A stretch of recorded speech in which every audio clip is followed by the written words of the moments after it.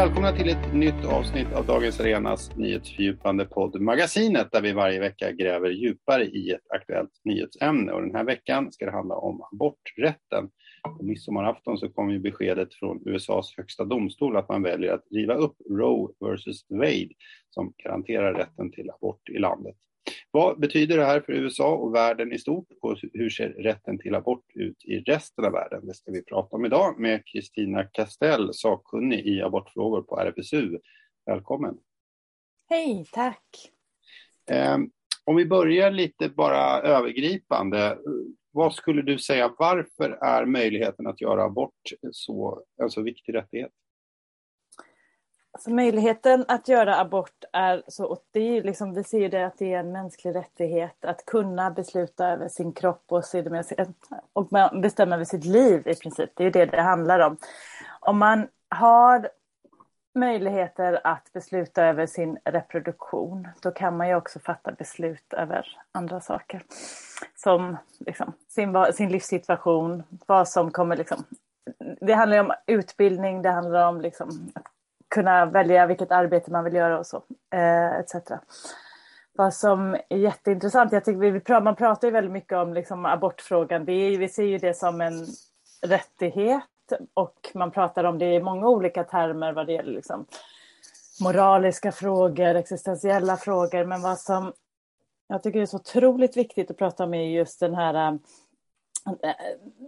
reproduktiva rättigheterna som ekonomisk rättvisa också. Att om man inte har de här möjligheterna så riskerar man ju som sagt att inte kunna fatta beslut som då leder till liksom förbättring, som leder till liksom ekonomisk säkerhet etc. Så att det har så många olika parametrar, abortfrågan. Det handlar liksom inte bara om reproduktion.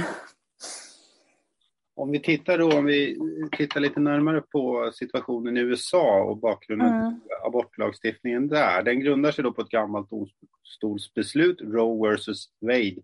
Kan du berätta lite vad det här är för något och hur den lagstiftningen har kunnat garantera aborträtten i USA?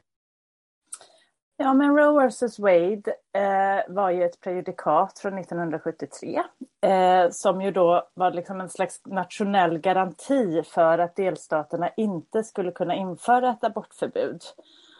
Och vad det gjorde var att det gav amerikanska kvinnor konstitutionella rättigheter att välja att genomgå en abort utan att myndigheterna kunde stoppa det. För att graviditeten rymdes under rätten till privatliv. Och sedan 1973 så kunde då delstaterna inte totalförbjuda mot abort. Och det är klart, vad man har sett är ju att det ändå har funnits begränsningar i delstaterna på olika sätt. Det har nämligen funnits så kallade trap laws som har gjort att delstater har på olika sätt försökt begränsa genom att begränsa tillgång till abortkliniker och liknande sätt. Så att det har ändå varit svårt för kvinnor i många delstater att få till en abort. Men det här nationella garantin har ändå gällt. Och nu då när Roe versus Wade har rivits upp så innebär det att det är upp till alla delstater att fatta beslut själva i detta. Så det finns inte längre någon slags nationell garanti för aborträtten i USA. Vad är det då som har gjort att man har kunnat riva upp det här beslutet? Vad som är ju att det är ju högsta domstolen som har gjort detta, och de består av 9 domare. Under Trumps tid så tillsatte han 3 konservativa domare, vilket ledde till att det nu är en övervikt på konservativa domare i högsta domstolen. Så det har funnits 6 konservativa domare och då 3 som är progressiva. Så det här är ju i stort sett Trumps verk. Hans eftermäle lever kvar. Och det var ju inte så. Det här är ju liksom, det är inte konstigt, för det här var ju liksom, det här är ett så här träget arbete från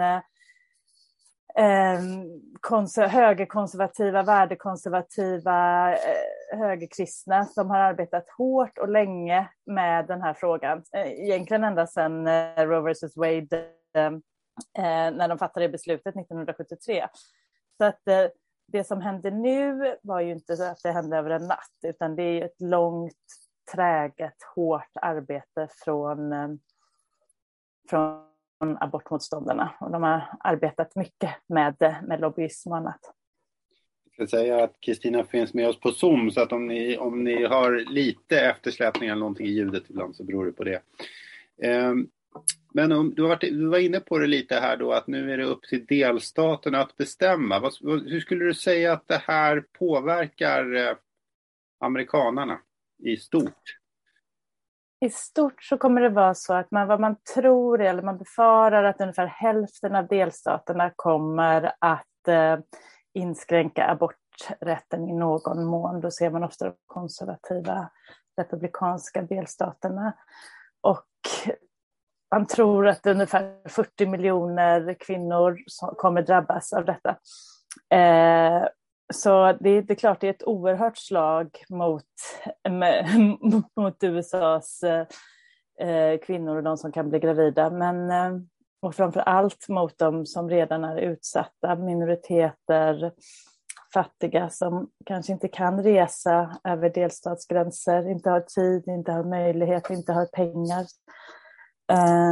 Och det är ju så. Har man pengar kan man i stort sett alltid ta sig någon annanstans. Så ser man ju det i hela världen liksom. Men det är alltid de fattiga som drabbas.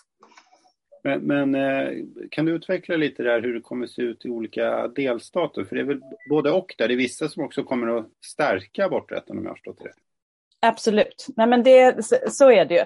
Vi har ju vissa progressiva delstater som till exempel Kalifornien, New York. De har ju redan arbetat för att stärka aborträtten och kommer säkerställa att kvinnor från andra delstater kan komma till deras kliniker och göra abort. Så det tror jag att vi verkligen kommer se. Om det redan nu var polariserat så kommer det bli ännu mer polariserat. Och sen så är det liksom delstater som kommer helt begränsa att det kommer vara totalförbjudet med abort. Och vissa delstater kommer liksom bara förändra så att det blir liksom svårare. Det är liksom en skala från totalförbud till att det är fri abort till liksom viabilitet eller till livsduglighet. Så att det kommer vara liksom, man kan inte se liksom ett mönster att det är så här, alla stater som väljer att begränsa aborträtten, de kommer liksom inte totalförbjuda det i alla stater. Men såklart, i en del kommer det bli i princip totalförbjudet. Och då är alternativet att resa till en annan delstat för att kunna göra abort? Ja, och det finns ju... Ja, men det är ju alltid ett alternativ. Men jag menar, det är ju inte så lätt att alltid kunna liksom hoppa på ett flyg eller sätta sig i en bil. Och det är som jag sa innan, det där, att det kommer ju vara de som är fattigast som kommer drabbas av det här. De som inte har möjlighet att resa. Ni från RFSU har ju pratat om att det här kommer påverka kvinnors hälsa. Skulle du kunna uttrycka det? Vad menar ni med det? Ja, men det är ju återigen det här, vad är det vi har för reproduktiva rättigheter? Då är det ju så här, att ha tillgång till sexualundervisning, att ha tillgång till preventivmedel, att ha tillgång till abort, mödravård etc. Det är ju liksom abort räknas ju som grundläggande hälso- och sjukvård. Det är någonting som WHO också har gått ut och sagt.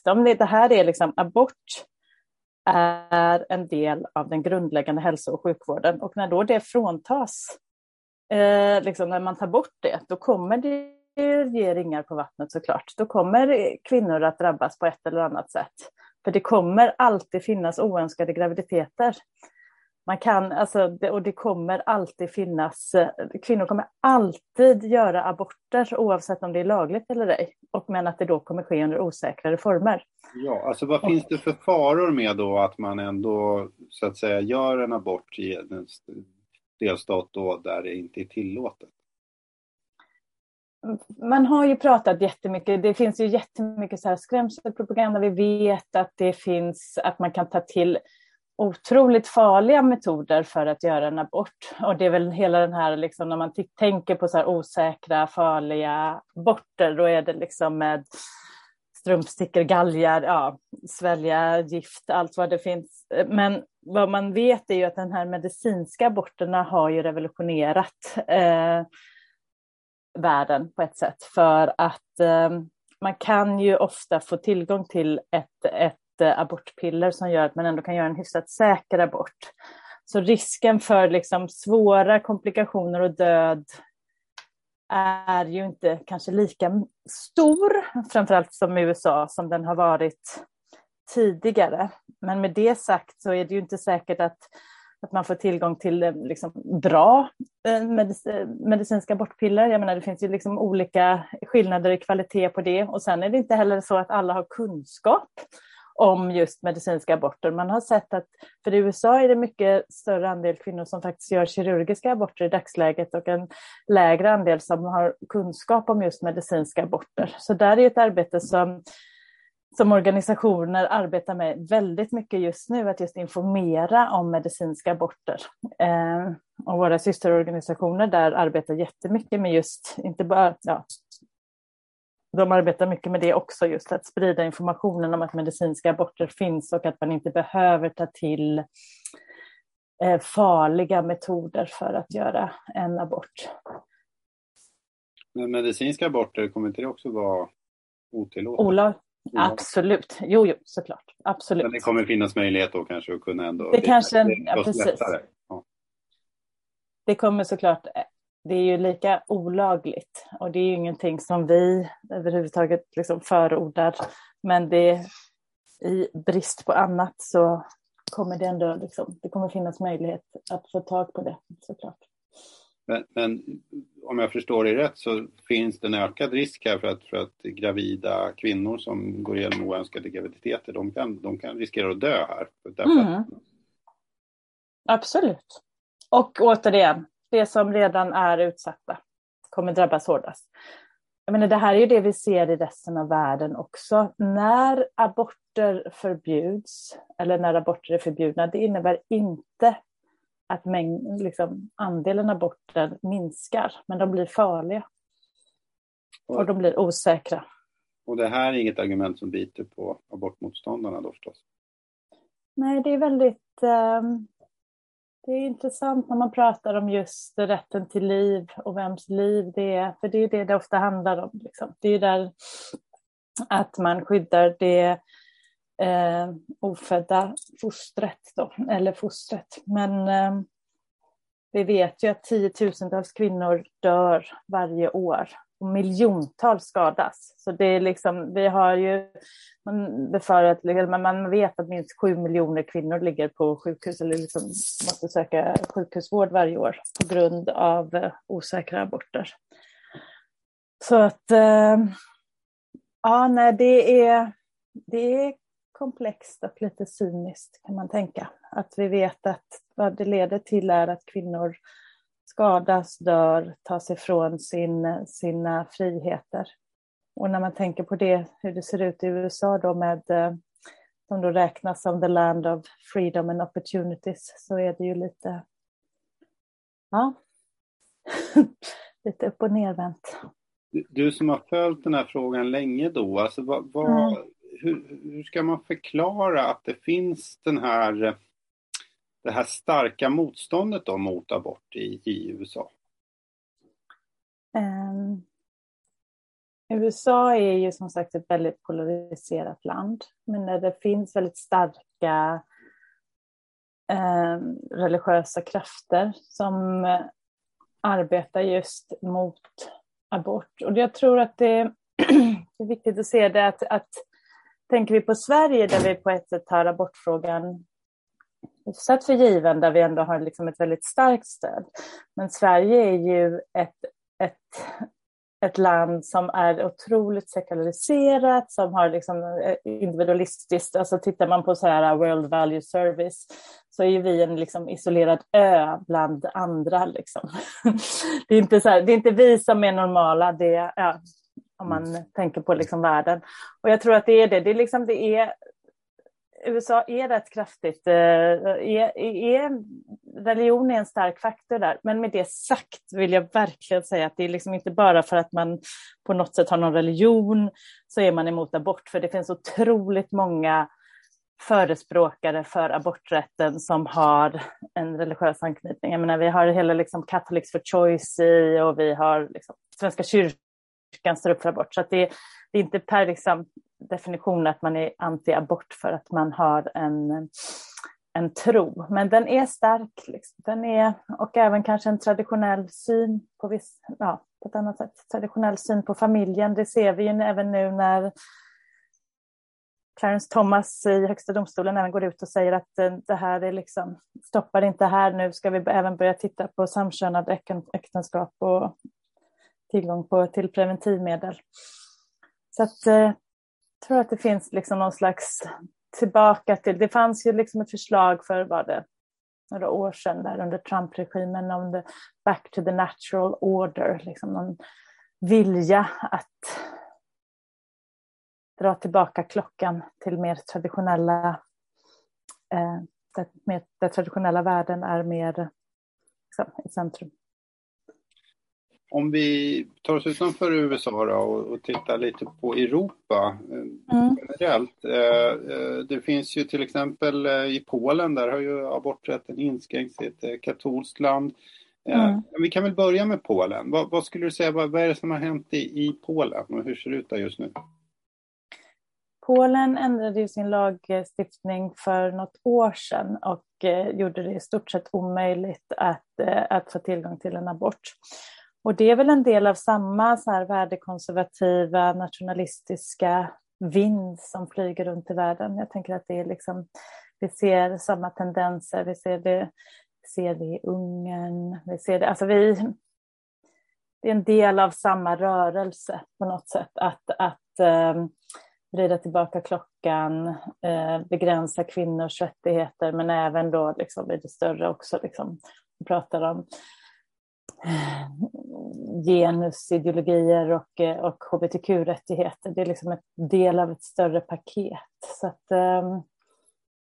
Polen är ju otroligt skrämmande och de går ju liksom, nu pratas det om att det ska göra någon slags gravidregister så att gravida inte ens ska kunna lämna landet om de är gravida i risk för att de ska kunna göra en abort. Malta är också ett starkt katolskt land som har en av de striktaste abortlagarna i världen och där hade vi ett fall alldeles nyligen där en amerikansk turist nekades abort när det var fara för hennes liv, så hon fick ju flygas ut från landet. Så absolut, vi ser den liksom en backlash på många sätt. Och det här USAs beslut kommer ju definitivt få ringa på vattnet när länder kommer ta intryck av detta. Och hur kommer beslutet i USA att påverka resten av världen? Ja, men det kommer ju länder som liksom redan kanske har en värdekonservativa regeringar kan ju tänkas ta intryck av detta. Men även så kan man ju se hur, framförallt så liksom, ja men och det handlar ju också även om liksom hur det, starka krafter, liksom, vi vet ju att det finns starka krafter som påverkar liksom länder i Afrika och liksom så framförallt, men och de har ju så starkt finansiellt stöd också. Det är det som kan påverka mycket. Men det sagt, jag tänker att det är väldigt viktigt att vi inte glömmer av att det är faktiskt fler länder i världen som har liberaliserat abort än vad det är länder som har begränsat aborträtten. Alltså jag tänker... Ja. Jag tänkte vi ska återkomma till det, men jag tänkte bara, jag vill bara liksom, eftersom du ändå säger att det är lite en trend här nu, att det är en backlash att säga, vad beror det på, tror du? Ja, men jag tror, men jag tror att det är väl det här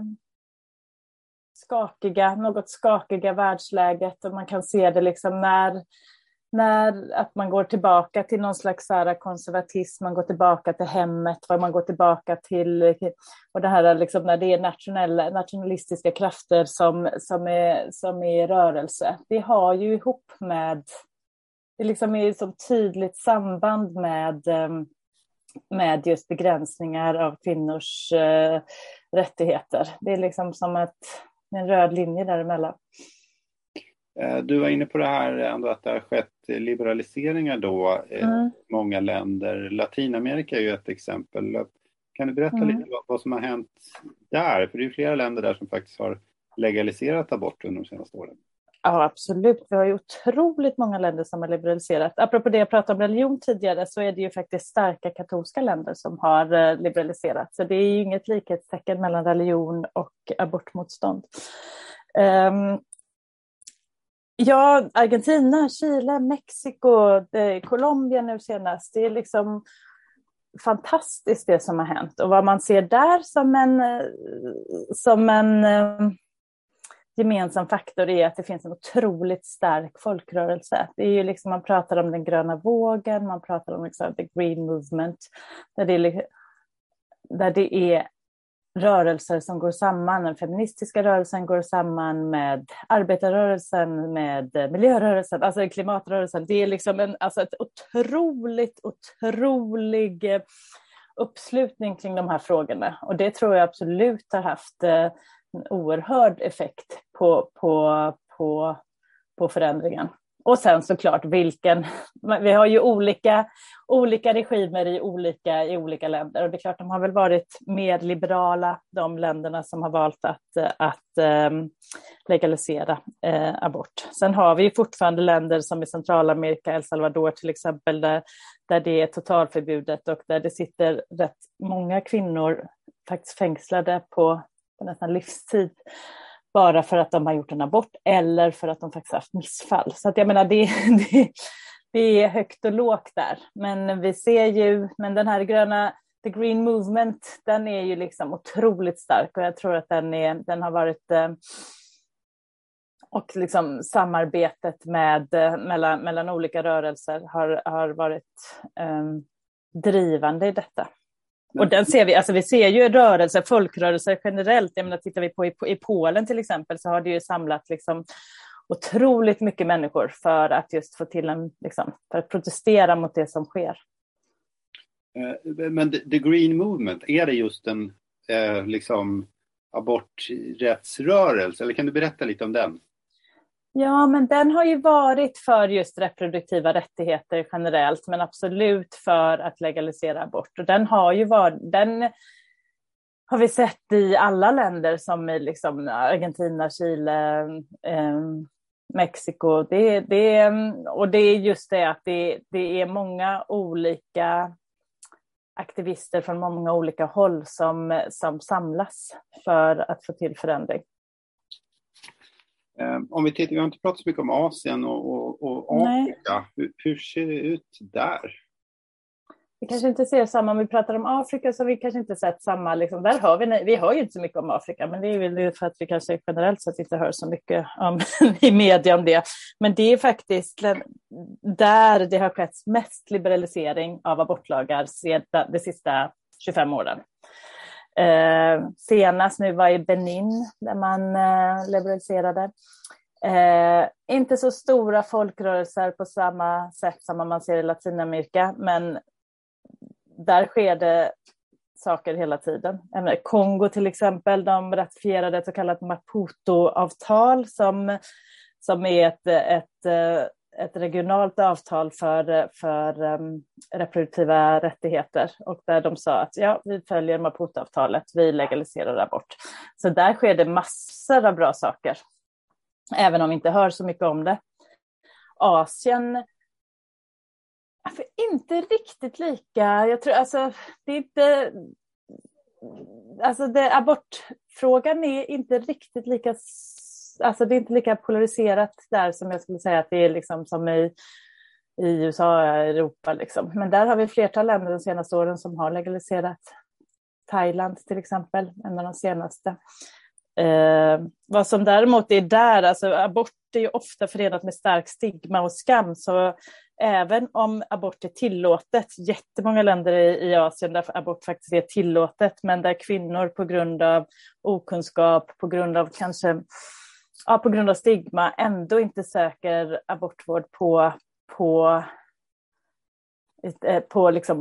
vanliga abortkliniker, utan ändå gör det olagligt för att de kanske inte har kunskap om abortlagen, att de faktiskt kan få tillgång till en laglig abort, eller för att stigman eller skammen är så stor.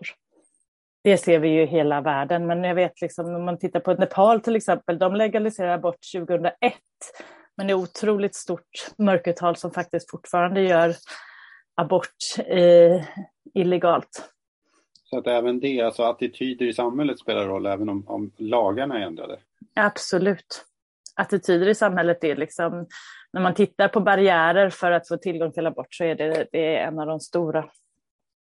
Alltså vi ser ju även det i Sverige. Det är inte för att man inte söker abort i Sverige, men det är ju ändå ett stort stigma kring abort. Det är inte så att du sitter vid julbordet och pratar om när du gjorde din abort i förrgår. Det har ju en del kanske gör det, och det vore ju väl bra om man pratar. Alltså det är otroligt viktigt att vi pratar om det. Så med det som händer nu i USA, vilket är så fruktansvärt på alla sätt och vis, så att det överhuvudtaget kommer upp på bordet, jag tycker det är bra. Jag tycker det är bra att vi börjar prata om det. Vad innebär detta för människor? Vad är aborträtten? Att vi inte tar den för given. Jag har ju pratat en del om det i Sverige, och det har också kommit upp nu i den politiska debatten. KDs partiledare Ebba Busch gjorde ett utspel genom att skriva på ett så kallat abortkontrakt. Och flera partier har också pratat om att aborträtten borde vara grundlagsskyddad. Tycker du att det behöver göras mer åtgärder för att skydda aborträtten även i Sverige? Jag tänker, vi på RFSU har inte tagit ställning till just frågan om grundlagsändring. Och i dagsläget så har vi ett otroligt starkt stöd för aborträtten bland den svenska befolkningen. Vi vet att över 90% av svenskarna står upp för aborträtten. Och riksdagspartierna gör ju faktiskt det. Det finns ju inget riksdagsparti som inte stödjer den svenska abortlagen. Jag tycker det är viktigt att alltid att alltid stå upp för den, att prata om den. Jag är inte jätteorolig i dagsläget för att det ska ske en förändring under nuvarande, de partierna vi har i riksdagen idag. Men ja, det är svårt att veta. Man vet ju aldrig vad som händer i framtiden. Men i dagsläget skulle jag inte vara så orolig. Och just vad det gäller grundlagsändring och så, den är lite mer komplext än att bara säga att vi ska ändra grundlagen. Det har ju det är så här komplexa förfaranden för att ändra grundlagen i Sverige. Just det. Det gör vi ju inte innan valet, om man säger så. Ja, just det. Men vore inte det bra då? Om man nu vill ta aborträtten? Jag kan inte riktigt svara på det nu. Jag känner att vi har inte landat ännu inom RFSU. Vi behöver köra ett varv runt det. Spännande, absolut. Men kan inte helt kommentera på det. En sista fråga då. Vi har pratat om aborträtten nu i hela världen, lite med betoning på USA. Men hur ser du på framtiden för aborträtten? Vad kommer hända om man blickar 10-20 år framåt i tiden här? Det är flera länder som går bak, andra liberaliserar. Går att säga något generellt om hur utvecklingen, vad ni på RFSU tror att utvecklingen kommer att se ut? Alltså jag tänker att vi ändå har en tillförsikt för framtiden. Det är sådana otroliga starka positiva krafter för aborträtten, och det är det som jag tycker att vi måste titta på. Det kommer alltid finnas. Jag tror att det här kommer alltid vara backlashes. Det kommer alltid gå upp och ner med tanke på att det just är. Jag tror inte att det kommer bli att aborträtten kommer tas för given överallt i världen 2050.